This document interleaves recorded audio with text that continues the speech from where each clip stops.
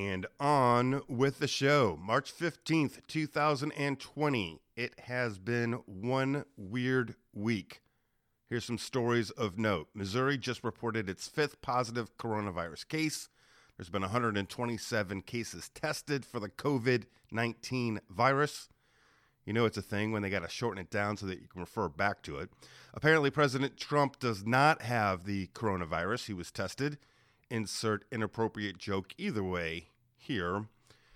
Nationally, let's recap. First, the NBA stepped up and said we're suspending the season. Then the NHL followed. They canceled March Madness. Major League Baseball, for whatever reason, took a while, but then fell in line and suspended spring training. The Masters has been rescheduled. Of all the sports teams, I know it's not a big deal, but I did feel a little bit locally for the UMSL Rivermen / that UMSL Tritons. They had like their best season in 2 decades. Won their conference, will not be able to move on to postseason. Staying local, Wash U has suspended their classes. Everything's going to be online for a while. Bayer had to shut down after a reported positive case. Ends up that case was not positive. Then they reopened. Schnucks is closing their doors around 10 o'clock nightly. Illinois casinos are shut down for 2 weeks. Missouri casinos cannot have groups of more than 250 people at one place at one time. Man, if you're a mom and pop restaurant right now, I hope everything works out. You got to do what's good for the greater good, but it's got to be tough on those restaurants. If you get a chance, guys, order online, buy gift certificates, do something. This will also be the year there was no St. Patrick's Day parade in Dogtown. I don't know about you, I love St. Patrick's Day. My mom's name is Tierney. The joke in our family is that it was her mom that was Irish. My grandfather was a butcher. Not a big fan of cabbage, but love St. Patrick's Day. I've had some great, memories of the day. I actually have an uncle. He's got a duplex in Dogtown on Victoria. And in his lease, it is written in legal that if you sign that lease, he gets to use that duplex for the morning, afternoon, and evening of St. Patrick's Day, which was great for me because had a big lawn, lots of parking spaces. It was one of the only ways, I knew for sure I'd actually find a spot. But this year, no parade. Unlike the classic Year Without a Santa Claus, no Mrs. Claus, no jingle, jangle to the rescue. Nationally, Nike is closing all of its stores in the United States, but they are staying open in China. It's interesting to think about. Another big week for Joe Biden. Super Tuesday, swept Michigan, Missouri. Looks like it's his to lose.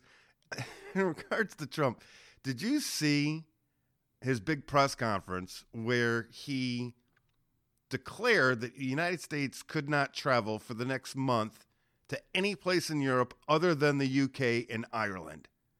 Now think about this. What's the one thing that the UK and Ireland have in common? They have Trump hotels there. It took about 3 days, and he saw the error in his ways. I guess he did not get the 3-day bump he was expecting.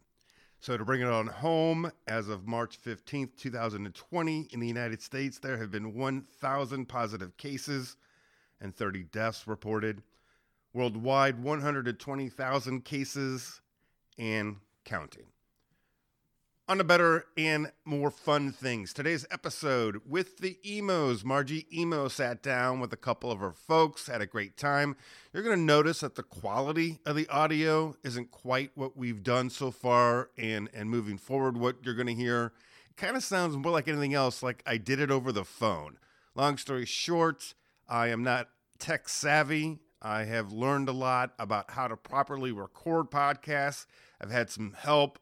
This episode itself is fine. It's just like I interviewed him on the radio, but it's not going to sound as crystal clear as the other two and the ones moving forward. But a lot of good stuff. We talk about why Provel, why the thin crust, how they evolved into the great St. Louis iconic restaurant chain that they are, pizza chain, if you will, and all the blood, sweat, and tears that went into it.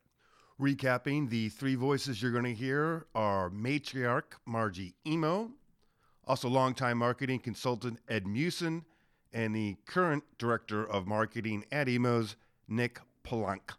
So sit back, get comfortable, and let's find out how emos became emos.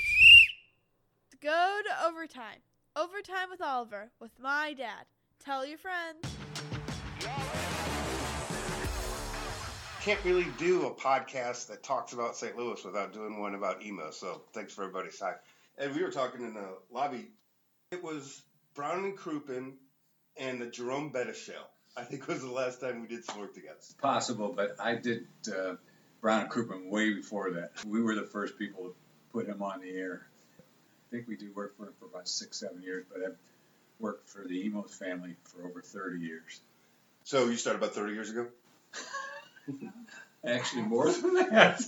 Actually, Ed, be truthful. Ed was our first. Yeah. What happened was, I think we started it in about the early 70s, maybe, and then Ed and I got in a fight, and I didn't do work for the company for about 8-10 years, and then after that, it's been about 25, 30 years. It's been 30 years. So I guess all total, more like about close to 40. Who is Lena?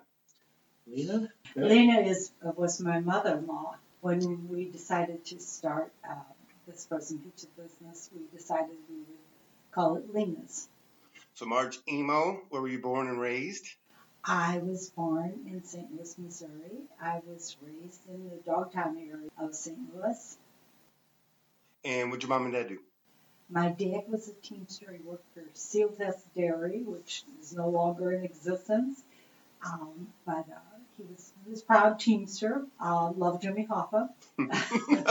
And my mother was a housewife. And periodically, she would have different jobs. She worked at the Old St. John's Hospital at the nursing school for many years, and she was real proud of that, her career there.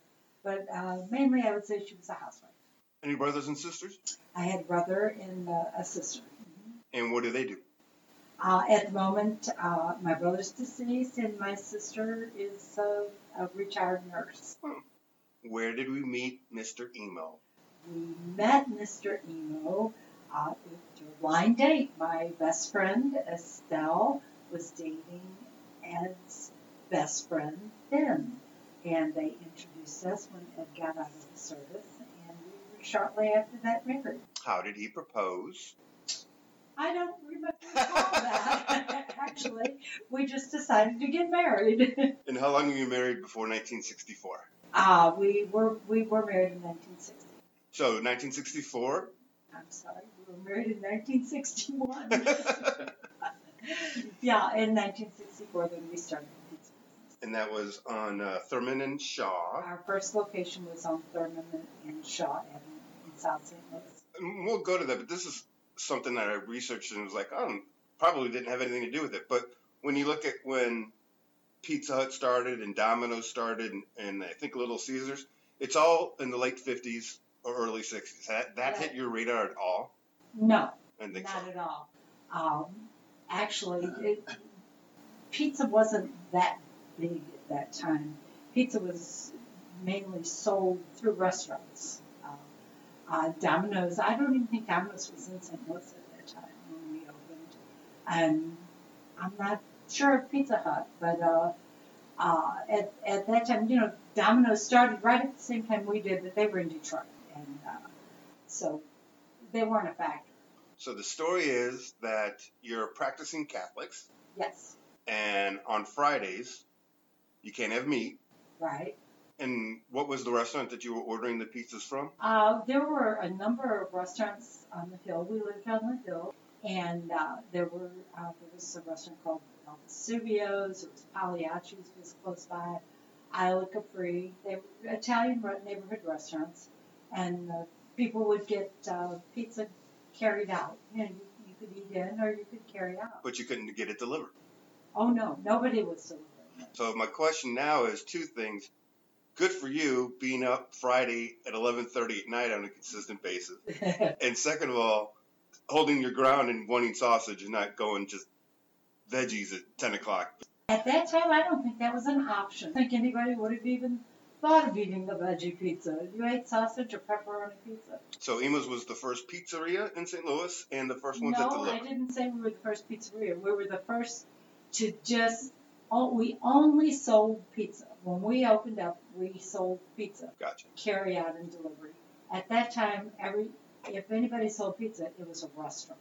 The key was you were the first to deliver. Yes, we were the first to deliver pizza. We opened up the store and it was a brand new concept at that time. People could not believe for a quarter we would bring them the pizza. Nice. That's what we charged, 25 cents. And if the interwebs are correct, first store about $500, give or take? Oh, no, no, much more. $1,500. We had saved from the time we were married. We managed to put aside $1,500, and we opened our first store with that. And the monthly rate was $40 a month Yes, for 800 square feet? it was about $600. So people, Right at first, and then after a few months, we were able to rent the little storefront next door. how long before Ed quit the job that he had and went full-time with Emos? About 6 months. Wow, that's pretty fast. Yeah, it was.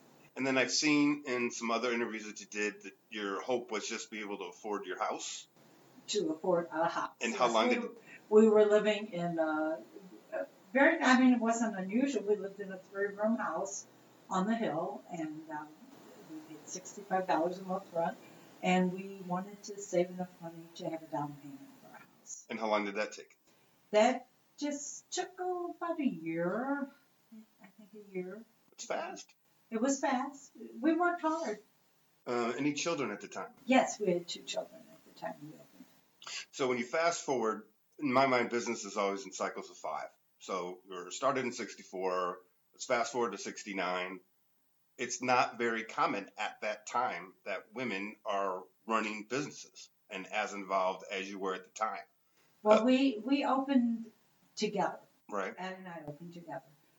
It was Ed's idea to do it, but we did it together, and it was kind of necessary. There had to be 2 of us. Right.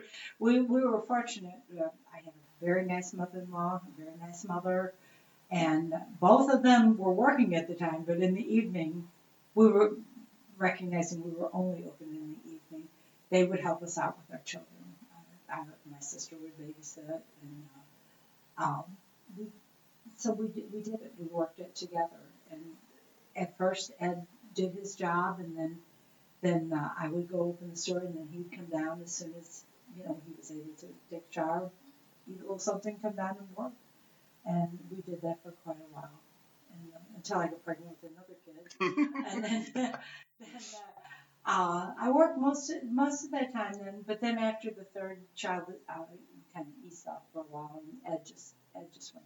And you have 6 children? We have 6. Okay. Mm-hmm. The other thing that was interesting is you wouldn't think about it today, but at that time there were a lot of people who almost felt like it was their duty to cook their own meals and to have somebody else be doing the cooking for them. There was not a backlash, but that might have been a problem. No, the culture was different at the time when we opened. For instance, we weren't open for lunch. Right. You didn't. If people went out for lunch, it was like the so-called martini lunch or something. Just executives went out for lunch. People back when we had trade, right, Ed? One interesting thing that I don't know if you saw it or was it in the on their website is their first cash register was a tackle box. Nice. Keep that organized. Well, it was $1,500. we had to open. We needed equipment. We needed ovens and. So delivery was 25 cents. Yes, we charged 25 cents. And I hope that they got tipped 25 cents. I would imagine people tipped, but everything was so new. Right. That I don't know that people even assumed that they did that. I don't know. It was just a totally different culture. How far around did you deliver? Do you remember? At first we would deliver anybody that called us. Wow.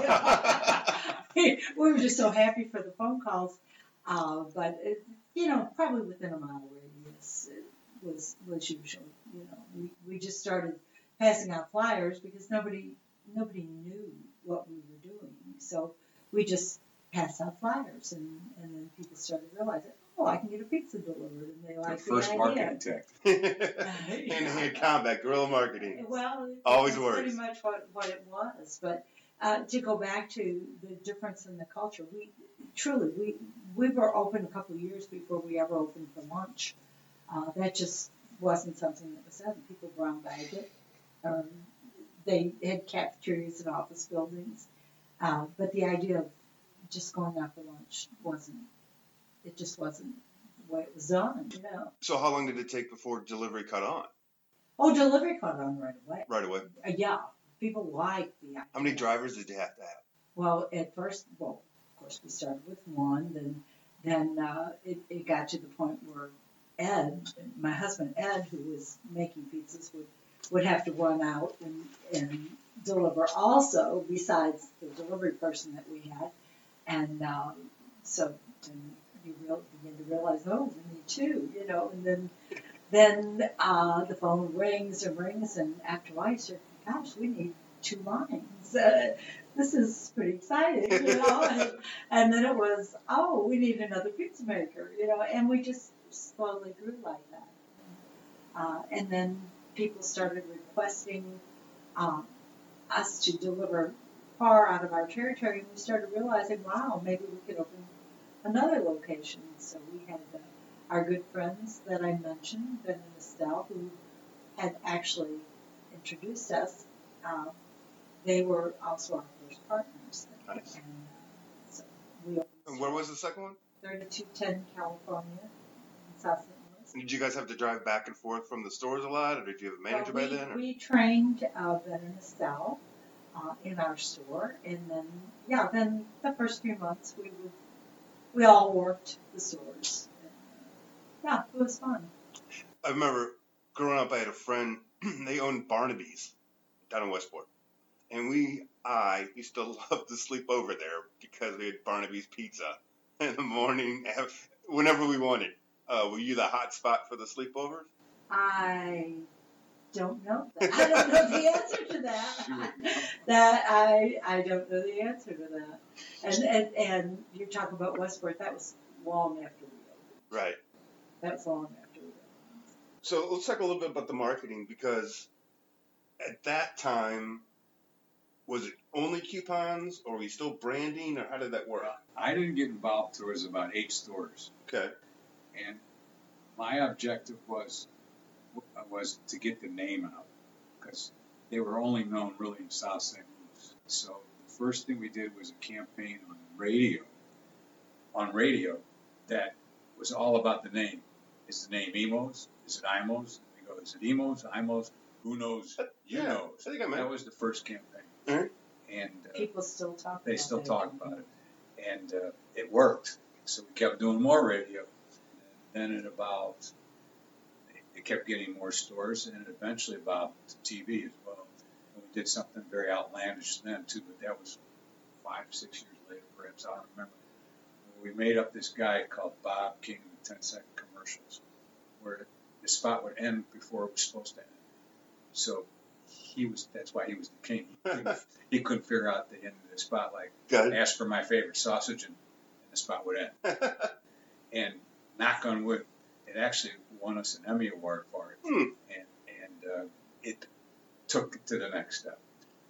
There's a story, Rolling Stones, Keith Richards, asleep at night with a cassette deck next to his nightstand, gets up half asleep, starts Brown Sugar, falls back asleep. How did you come up with Square Beyond Compare? Oh man, you know what? I don't even remember. It was a group effort where I think it was, if I'm not mistaken, it was the early stages of when I was a partner at Cover, and we were in a creative meeting together, and just evolved out of that. But then I presented it to Marge and go with it. It was just perfect. All right, so here's my funny story for you. My sister-in-law is on a plane from St. Louis to Detroit. My brother is traveling from St. Louis to Detroit often, and with him he's bringing half-baked emo pizzas. On the plane to Michigan. She's sitting next to an emo, of which she cannot remember who it was. And they're telling the story about how Michael comes from St. Louis with Emo's Pizzas to Michigan. It is 2 months later that Emo's airs a commercial about a guy who leaves for pizza. His wife's waiting for him. It takes him like a day to come back, and he says, I went to Emo's to get the pizza. Yeah, that was one So- campaign. You owe my brother royalties, is what I'm saying. Really? With Michael Oliver. And it was Kelly who was on the trip. Have no idea. Yeah. Plead the fifth. That was a great campaign. No, we had 4 spots we did. We actually did them in Orlando, Florida. And the best one out of that group, though, is the kid who takes the pizza out of the refrigerator. Yeah. And he substitutes a peanut butter and jelly sandwich and cuts it in squares. So we always felt in our commercials that because pizza's fun, that there should be a fun aspect to the commercials. Well, and what was interesting around that time was when the Rams won the Super Bowl. And we did one there, too. So I'm in Salt Lake City. I've got 12 Emo pizzas and toasted raviolis. And so Michael's in Detroit doing the same thing. Anybody know, Nick, do you know how much volume percentage-wise or just ballpark on stuff that's getting delivered out of state? Weekly, we ship anywhere between 100 and 200 packages. So I would say on average, 150 packages a week we ship out. And we've shipped to all 50 states. Christmas time's obviously our biggest time of year. So, like I said, on average, 150 packages go out. Christmas time, we'll do like 700 packages the week prior to Christmas. So it's been growing every year, maybe about 25% growth every year as far as total sales for just the shipping. Right. So it's incredible to see how many people out there across the United States love Emo's and have it shipped. Right now, 2020, tons of different ways to buy the pizza. Online is important to anybody I talk to. How important is it for Emo's to have those people going online and ordering their pizza? It's super important. I mean, that's where everything's going these days. Everyone's on their mobile devices and ordering right away on their apps and all that. So it's definitely a priority for us, and we're seeing that increasing every year. So right now we're about 36% of total orders is online. Is there a goal? No goal, but we just expect it to grow. That's what we're being told, and that's what the industry is kind of leading towards, is that you're going to see more and more people just ordering through their apps. So, And Ed and I were talking earlier, the average order, for whatever reason, is larger. What do you account for that? as a consumer myself, it's just a lot easier when you're sitting there with the menu in front of you, and you can just see, I didn't even know that. Because when you call, you're looking for something specific. Like if you know you want a pizza, you're going to say, I want a large pizza. But if you're online and you say, I didn't know they have those appetizers, it's neat to see all the options that maybe you weren't even aware of. Some people might not even know we sell pasta. So I think that's probably... Who doesn't know you sell pasta? Some people. You'd be It's surprised. kind of automatic suggestive selling. Yeah. You try to get your employees to suggestively sell products, but they're busy and the phone's ringing. Well, this is what I do know. I know that when I'm at an Emo's, like I used to hit the one at Hampton a lot. We'd go to the Checker Dome, catch a game, everybody eat at Emo's afterwards, and we'd always have a salad. But, I mean, I can't tell you how many times we're not ordering salads when we're getting it delivered to the house just because we're probably not thinking about it or we're making salad on our own or something like that. But I can see. It's cool. Yeah. All right, so we're talking about the product. I've never heard you answer why the cracker crust. Did you give it thought? I mean, why was it the cracker crust? Well, we didn't. We just call it thin crust. People do refer to it as cracker-like crust. That's nothing that we've ever tried to sell. It's a thin crust pizza. And in St. Louis, at the time we opened our locations, if you got a pizza, you got a thin crust pizza. That was the St. Louis style. Right. And that was what we enjoyed, and that was what we wanted to make. So we started off making that, mixing our dough in a large bowl. We'd go in, my husband would go in, he'd make a couple batches, we'd go home, come back, punch the dough down, then come back, make the dough balls right before we rolled our own dough and everything, and it was that thin crust, and that was what we sold. That seemed to be what the people in St. Louis liked. Of course, we didn't even know it at the time. We weren't well traveled or anything. We didn't know in New York that they ate a thicker crust, or we didn't know anything about it. We just knew what we enjoyed and what our customers seemed to like. Did people request the hand toss? Did you have to kind of navigate through? It was many years later, probably 30 years later, when people started saying, "Oh, we want a thick crust pizza," and because the world just in general became better traveled, they were aware of different types of pizzas, and they wanted that. So we really were very reluctant to do it because Imo's is known for thin crust, and Right. that's Right. what we sell. But we did reluctantly start selling what we call the thicker crust. And so we had that as our answer. It truly hasn't been very well accepted. I mean, I love pizza in general, and yeah, if I'm going to get Imo's, it's going to be because of the thin crust. If I want another kind of crust, I still might get Imo's, but I'm not thinking about Imo's. Right. So there's a little research for you, Ed, in case you're wondering. Thank you. All right, so the Provel cheese, again, why as opposed to, we'll talk about the ingredients later, but was it easier to get? I mean, Oh, no, it was not easier to get. It was, once again, the type of pizza we enjoyed Right. and what we wanted to sell. And so we sold our pizza with Provel cheese. And that was the type of pizza. That's an Imo's pizza, is with that type of cheese. Years later, when people would come in, like when we opened the store that you referred to by the Checker Dome, Yes, by ma'am. the arena, that was the store that would get the most people, traveling down 64, Highway 40 at the time. People would be maybe from out of town and would stop in our store, and they'd say, "Oh, well, this is different. Where's the mozzarella?" And we'd say, "This is Provel." And they say, "Well, I'm not so sure I like it." Well, this is what we sell. This is what we sell. This is an Imo's pizza. Never thought about tinkering. No, that was an Imo's pizza. What was Costa Grocery? Costa Grocery. Costa Grocery. Yeah, Costa Grocery they had the distributorship of Provel cheese when we first started in business. And my husband, Mr. Costa died, and my husband bought the company. And along with that, the distributorship of Provel cheese. When you've chosen to add other things to the menu, what's the main thing you're trying to accomplish? Because obviously you don't want people to not be focused on the pizza. So do you go through a process where...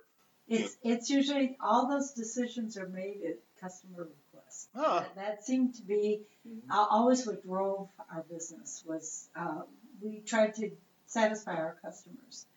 People wanted salads, okay. As I told you, initially we sold pizza, nothing else. About 3 months into the business, we started selling canned soda. Big move for Vest? us, you know. Was it Vest? No, it was Shasta. Shasta. Yeah. And that was what we did. Then a little while later, people were saying, "Oh, it'd be nice to have a salad," so we started selling salads. And we stayed with the salad and pizza and soda for probably the first 5 years, maybe 8 years. Has there ever been an Imo's location that didn't make it? We opened up in Tampa, Florida, and the problem wasn't with the customer acceptance. The customers loved us there. We had a very good business. The problem was the distribution, getting our product the way we didn't want other products. We wanted our products there, but we had in Tampa, there were. Anheuser-Busch was there.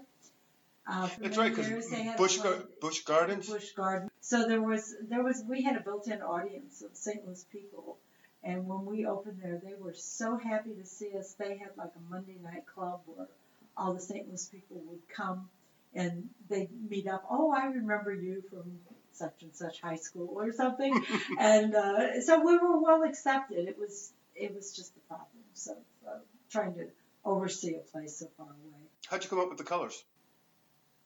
They're Italian colors. Right. It's the Italian flag. kind of a no-brainer. See, you don't know this, but I've actually been in your house once or twice. You had a part ownership with KTRS, We still do. and I was selling for KTRS. Who came up with the cabana in the back? Oh, that's my husband. That's awesome. Yeah, that's my husband. And how many does it say? My husband, Ed, is the idea man. You still live at the same house? Oh, yeah. That was a blast. All right, let's go back to the marketing a little bit. 1985, Emo starts the franchise. You involved with that? No. How does one decide now is the time to start franchising? We ran out of friends and family. That's a great answer, Marge. It's the truth. Up until that time, we, as I told you, we opened with our friends Ben and Estelle Stratton. We had a good friend, Joe Fergali. He wanted to get into something different. We had our Ed's brother, John, opened the store, and again we went pretty much with friends and family. And then, after about 15 locations, you kind of run out of that, and people are requesting locations in other parts of like St. Charles. Right. St. Charles, we have people in St. Charles that actually signed petitions for us to come out there. They really wanted Emos there, and I'm really glad we went. It's a very nice place to be. Your franchise program, was it modeled after another company that you respected? We employed a very good lawyer, Bunny Vines, who was a franchise expert, and he guided us with how to do franchising. I think I read that there was a period of time where the franchisees were only current franchisees members, and that now you might be looking at more expansion with a new group of folks. Is any of that? No, that's not true. Gotcha. We choose our franchises. People apply. Mainly our expansion has been from within. If someone is a successful store and decides that they want a second location or something, that's pretty much the way we've done. Occasionally we'll have a really good employee who will, they grow up. People grow up. We've been around a long time, and they decide they want to open the store. We have a lot of stores where people started up working for us in high school, college, maybe married. I'm thinking specifically of Craig Mueller. Oh, he's a great example. He and his wife. She was a counter person. He was pizza maker. They met there. They went to college together. She became a nurse. I think he was an IT guy. And then they said, we would like to open an Emos, and he's a very successful franchisee now. He has three really good locations. I mean, if I'm putting my management hat on, that's got to be great motivation for people to realize when they're 19 and perhaps not with the best work ethic that if they enjoy working at Emos and they show themselves to be relevant at some point in time, maybe they got a shot to be a franchisee. Yeah, the only correction I'd make is we do look at people that have good work ethics.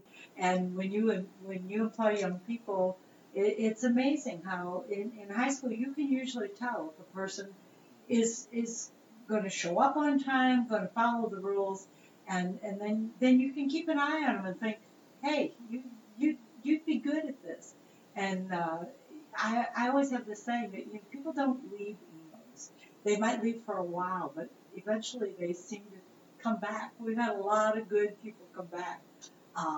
Right now, one of our wonderful in-house attorneys started out as a pizza maker and then eventually became an owner and then decided after, I'm talking about Dante.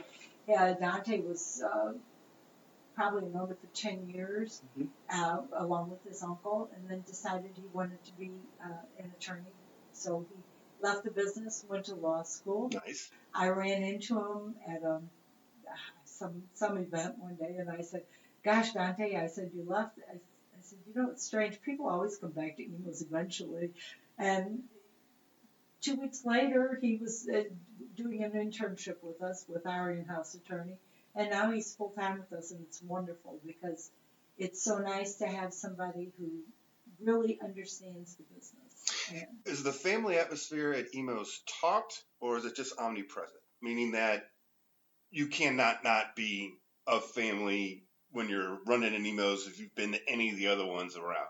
Or is it something where you're really teaching your employees the importance of how to treat families and have them be welcome to the restaurant? Because that's not the case in all places. I got 3 of them. I got 3 kids. There's some places you bring the kids, and there's some places you don't. well, I can't answer. We have 100 locations. I know what our feeling is, what we want. We want people to come to Emos and know that we enjoy serving them, that we want them to have a nice experience when they come, and we want to welcome their children, their families. That's the future of our business. Yes, My ma'am. goodness, we've been in business all these years. If we didn't have young people coming, we wouldn't have any business. But I hope that's the way it is. I think we stress that internally. Don't you agree, Nick? Absolutely.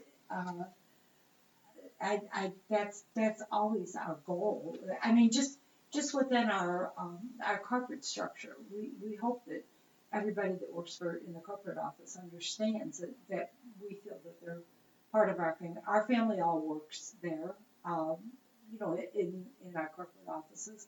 We hope people know that they're welcome, and that then expands down to the franchisees, that they too are welcoming their customers. You mentioned the 100th store just recently opened by a grandson, correct? Yes, my grandson. See, so you ran out of family the first time. Yeah. You just had waited on. It's coming back around. Yeah, they just keep coming. Yeah. How many grandkids do we have? We have 14 grandchildren and 2 great-grandchildren. All right, so that's 32 locations right there. Yeah, Just 2 yeah, per. Yes. Well, our grandson Frank Jr. has 2 locations Funny. now, and he's doing very well. We have our granddaughter Jessica works with the technology, with the online ordering, along with Nick, and she has been wonderful with that. So, and she really cares. It's nice Sure. to have people that it's the family business. We have a couple of grandchildren that have the stores in Waterloo. It's wonderful to see it coming down through the generations. So when I was in Columbia, I was running some radio stations in Columbia and Jeff City. And in Columbia, there was a buffet. And in the Lake of the Ozarks was a buffet, Yes. which my wallet really appreciated. But we don't have any buffets in St. Louis, just proven to not be effective. I personally, I'm sorry, I don't like buffets. We have salad. My wife doesn't like them because she's going to a restaurant. She doesn't want to have to get up and serve herself and do other work. My feeling is that an Emos pizza is best done made to order and served. And we don't pre-make anything. And maybe market conditions dictate what you have to do in certain markets. Like College Town. Yes. Gotcha. And when you talk about Waterloo, that's still where the pizza shells are made and the sauce is made. Is that correct? Yes. And when you moved the headquarters to downtown St. Louis, how did that affect things? We kept the Waterloo facility, but we just recently added another shell line and sauce line as well. And I think eventually we'll add a meat room, so it just helps so we have kind of a backup. But Waterloo still does the main, especially on the retail side of things, like the frozen pizzas. That's all done out there. Whereas downtown we make shells for the parlors. So they just kind of complement each other. It's not like we're going to close Waterloo because now we have downtown. Right. It's just as a backup. And It's all done. It's all done to make the corporate office help the franchisees become more efficient, deliver quicker when they need deliveries, and so this is all geared to making it more efficient for the franchisees. So we have our own truck fleet, and so every store will have a delivery 3 times a week. So they're getting that fresh product every single delivery. So when you have a pizza shell, it's been made within a few days. Nice. And when you test it, like Provel Bites, when you're testing that, is there a food kitchen we're doing this at, or how long's the process? Well, we have the parlor next door to the. Was it one of the franchisees that was goofing around and it just slipped into the fryer and that's how you created kind of like the it? toaster ravioli? No, Well, that came from one of your vendors. Yeah. Giving a proposal. They came up with the idea, and And it was a great one. and the Yeah. test marketing was Margie most grandkids. Yeah. Yes. Oh, the kids, They- the young people They love fell that. in love with it. And in Yep. fact, our first campaign, we featured her grandkids, and I came up with a campaign about how they got addicted to the Pro bites. Yeah, and they did. Young people love the Provel. What's the number one pizza? Is there one type of pizza? Sausage, bacon? Is there a number one pizza with the topping? You know, pepperoni, is that the number one? Okay, no, pepperoni is not that. I think nationally pepperoni is the number one, Right. but in St. Louis it's sausage. What's your favorite? Mine, Yes. my favorite is sausage, mushroom, and onion. I think that's a great pizza. And our deluxe pizza is just over the top. I think it's wonderful. It's fantastic. So again, I like all pizza, but the best cold pizza is probably Emo's. Is Oh, it? absolutely. Is it this? Definitely I that. think it's because of the crust and the sauce. Yeah, I think so. And It's just But cheese. but and- Margie taught me a long time ago that if you take out a cold Emo's pizza, you put it on a skillet on low, and put aluminum foil over it, the crust will crisp up like it's brand new. You never microwave. I just eat it cold. I'm just saying, if you want it warm again, Right. Yeah. the crust will crust up crisp if you do that. Oh yeah, it's really you can reheat. I know what I'm having for breakfast tomorrow. It's wonderful. I'll report You back. can eat it cold, but if you want to warm it up, just put it. If you have a cast iron skillet or a heavy skillet on a real low flame, and you put it on there, and as I said, you put aluminum foil, put a lid on it, and just let it go about 5 minutes, and it is It's like brand new. so good. Breakfast tomorrow. Yeah. Kids, Provel Bites. All right, Mr. Social Marketing. Explain to the folks out there social marketing as opposed to traditional marketing and how you can target things so specifically and how you can really improve an ROI, return on investment, when you know what you're doing. Sure. As opposed to the days of old when I would just throw stuff out there and hope for the best. yeah, and it's Of course it works. it is a challenge these days. The way social media is changing, like just Facebook alone, their platform. 5 years ago, they would judge your campaign success on how many likes and comments did you Right. have. Today, they're going to tell you that's irrelevant. Don't even worry about that. It's how many people are clicking on your ad, going to your site, and then completing an order. So the whole dynamics change. And then now with all these different, for the younger people, the Snapchats, TikToks, there's OTT, over the top. So like YouTube's when you watch a YouTube video, those 15-second ads you see before, that's a whole different form of advertising. So it's just been somewhat of a challenge on where do you spend your advertising. So sometimes too much information bogs down the process. Yeah. And I love the fact that they can give me all these analytics that they Yeah. can. But at the end of the day, I only want like my key 4 Right. because number 11 is not helping me as much as time Exactly. it's taking. Yeah. Now we still really appreciate the traditionals. We will always be on TV, but you'll see a little bit more on the social side of things. So it's just figuring out again where do you. Just figuring out the ratio Yeah. of where to put what, but the combination of digital and TV has proven to be quite successful for Emos. Percent of advertising dollars that go to TV and social. I would say it's close to 50-50 now. Okay. When it used to be more 90-10. Yeah. It's just evolving. Right. It's don't you think, Nick, it's I about think 50-50 now? 50-50 right about now. It's just- When are you going to stop paper couponing? Don't do much of that. Probably, we do some stores on their own. We'll do some mailers, like direct mailers. And again, I think it depends on the area and the response they get. Some people say it works great for them. Others say I get no response. So it just depends on each location whether or not they want to spend some of their own advertising dollars on those types of direct mail pieces. But on the corporate side, we do like the social campaigns on Facebook, Instagram, Right. things like that. Marge, you still get in the middle of all this, the advertising stuff? Not so much anymore. Good No, for you. No. I believe that's a well-earned sabbatical. Yes. No, I don't. No. Did you ever like it? Did you like it? Oh, I loved it. What'd you like about it? I loved working with Ed. I worked Thank with you. Ed for a long time, and we We had fun. had a good time. That's been the thing of my career with Emos. I've always enjoyed it. I mean, pizza's a fun product. I always tell people that. Well, I worked in the stores for many, many years, And I always would tell people, like when maybe the next day I'd be interviewing somebody for a franchise, and I would say, you have to understand that when people are buying a pizza, that's a happy occasion. Have people work all week? You never break up and then go get a pizza. No. It's a happy occasion.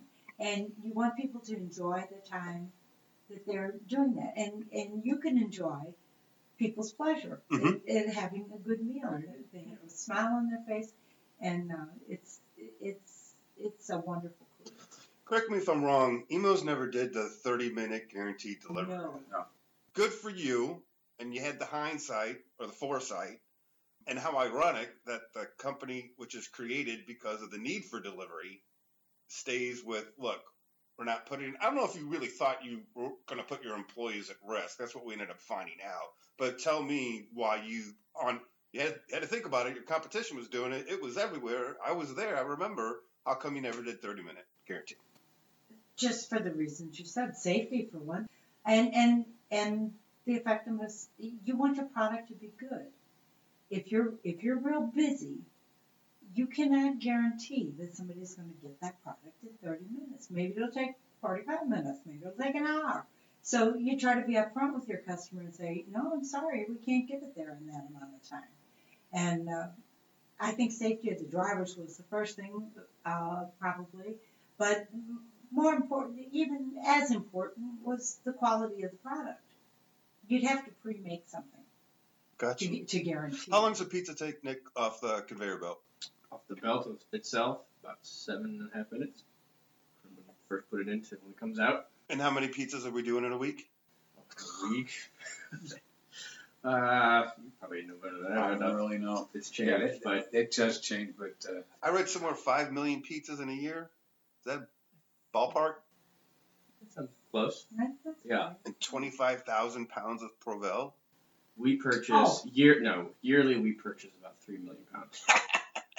3.5 million. Marge is looking at me like, And, about on average 944-pound blocks a week for the frozen pizzas, and then we shred it ourselves, and that goes in 5-pound bags, and those go to the parlors. So we bring in quite a bit of Provel. any location, probably just because of the geography, but is there one location which is doing the most business right now? We have some top stores. I think. there's always been a consistent 8 or 10 top stores. Yeah. And, I think Hampton has and a location. it's a combination of location and management. See, and he just said Hampton, so when the Checker Dome closed, business didn't drop a little bit? No. That's unbelievable. I would have lost that bet 100 times. No. Well, if you talk about the arena, Checker Dome, those are specific times. You can't just base your business on a hockey game or a circus or something. You have to consistently have business. We do real, we have the zoo, our wonderful zoo. We have the science center. We have the neighborhoods. And you go by there any lunchtime, though, it's crowded too. I mean, my brother, his first house was in Dogtown. And so we'd walk. We'd go walk over there, grab something, take it back. Thank you guys so much for your time. A couple more questions. We wanted to ask you about the Variety Club.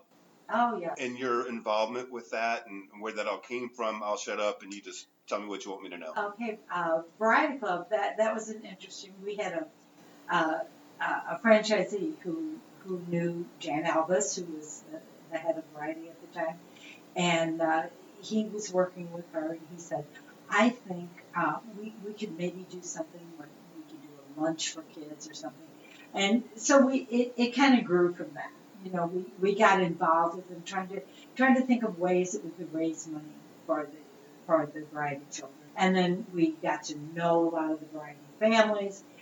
We would have them out to our house for meetings and things. And we just fell in love with the whole concept. Variety is wonderful. They do such a wonderful job for so many children. They ask for nothing in return. And it's a wonderful, wonderful charity that we're real happy to be involved with. And so we kind of made that our main charity. Emos has always tried to support a lot of different It's part of organizations. It's part of giving back to the community. They're very grateful how well St. Louis has accepted them, and they like to give back to the community. Absolutely. That's exactly right. I mean, I saw something that the reason that you chose the location downtown was because you wanted to give back to the city or keep giving to the city. We like being involved with the city. St. Louis has been very, very good to the Emo family. We like supporting St. Louis. We wouldn't want to go anyplace else. I mean, we love the East Side too. You know, but Waterloo's been wonderful for us. We had some wonderful employees there. It just helped also with the trucking, being centrally located downtown. So when all the routes start in the morning, you know, they load up the trucks to start from downtown. It's made it a little bit easier and faster because when you're starting in Waterloo, you have a good 40 minutes on the road before you can get to your first stop. Whereas downtown, it's a little. Somebody did the math. Yeah, somebody did some math and save some gas money now. And Marge, in addition to the Variety Club, like that wouldn't already be enough. You've got other projects that you're involved with. Yes, we do. There's such a need out there, and St. Louis has just been so good to the Emo family and everything. So we do try to support other projects. For many years, we did a walk for hunger to benefit the Food Pantry Association.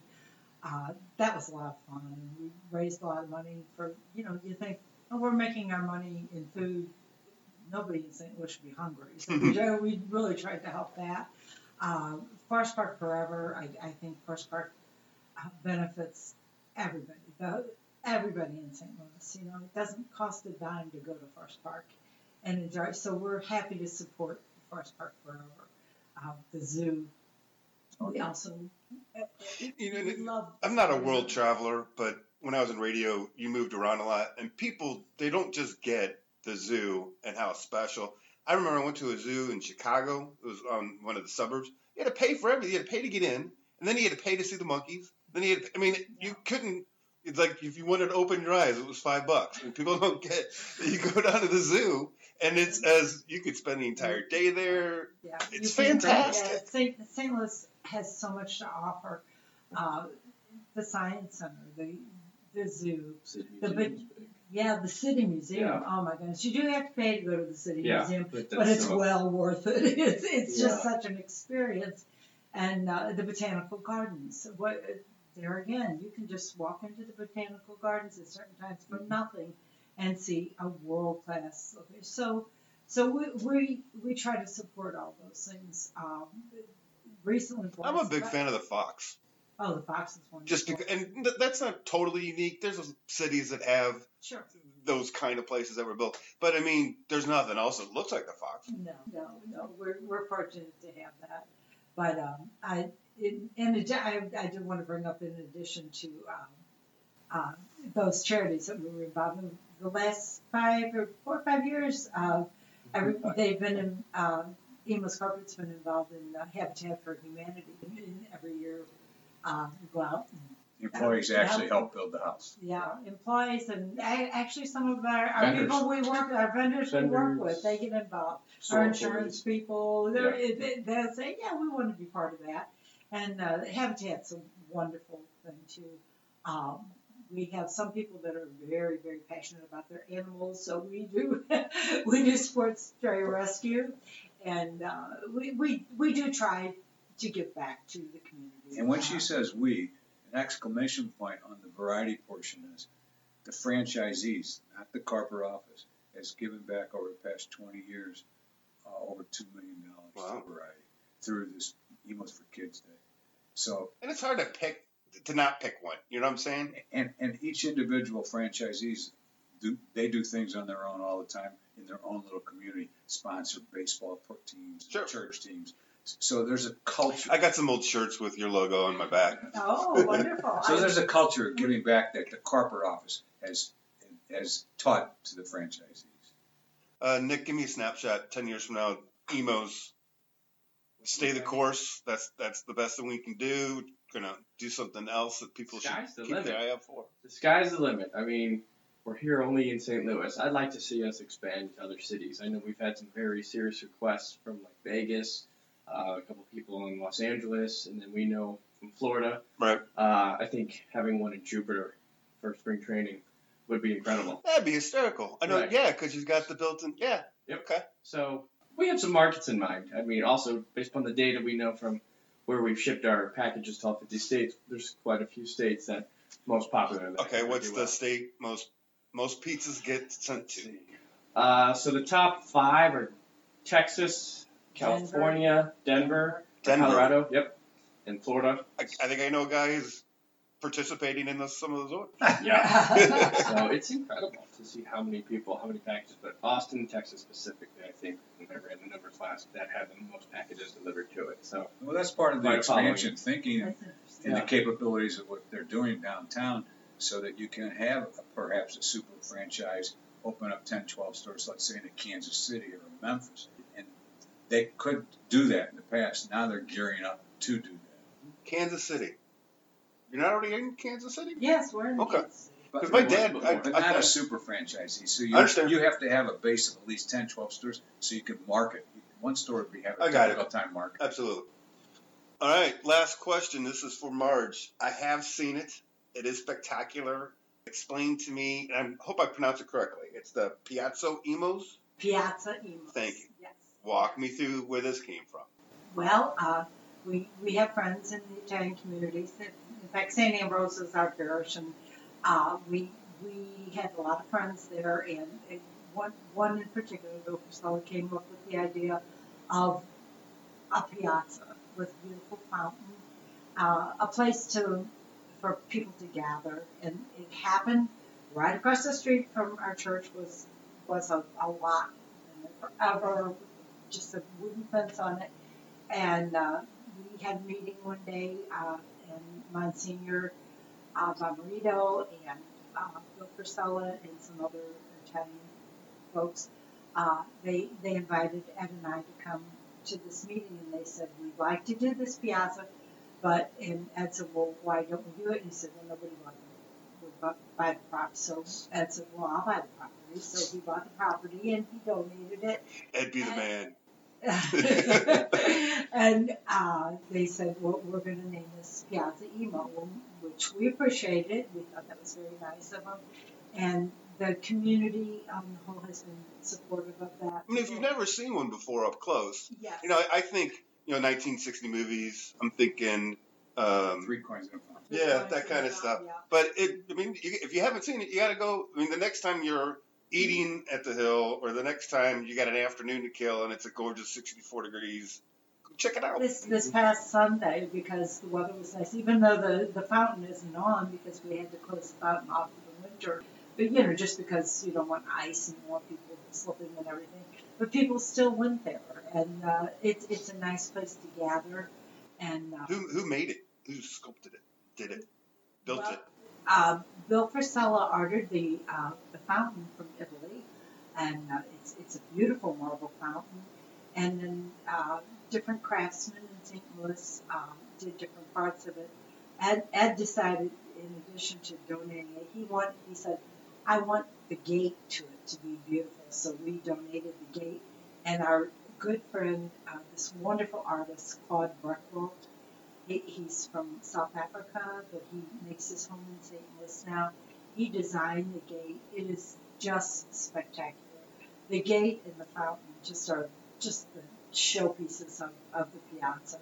So if you happen to be at St. Ambrose, you don't have to be a Catholic to enjoy this. I mean, if you... It's free if you're Catholic. It's free for everybody. It's truly, Ed and I like to think of the piazza as our gift bank to St. Like you didn't already do enough. Well, it's that people in St. Louis continue to be very kind to Emos and very supportive of us, and we're very, very appreciative of it. Our families all made nice livings from our business in St. Louis, and we're very grateful for that. Ed, Nick, thanks for showing up. Thank you. Marge, hope you had a good time. I did. I'm always happy to talk about Emos.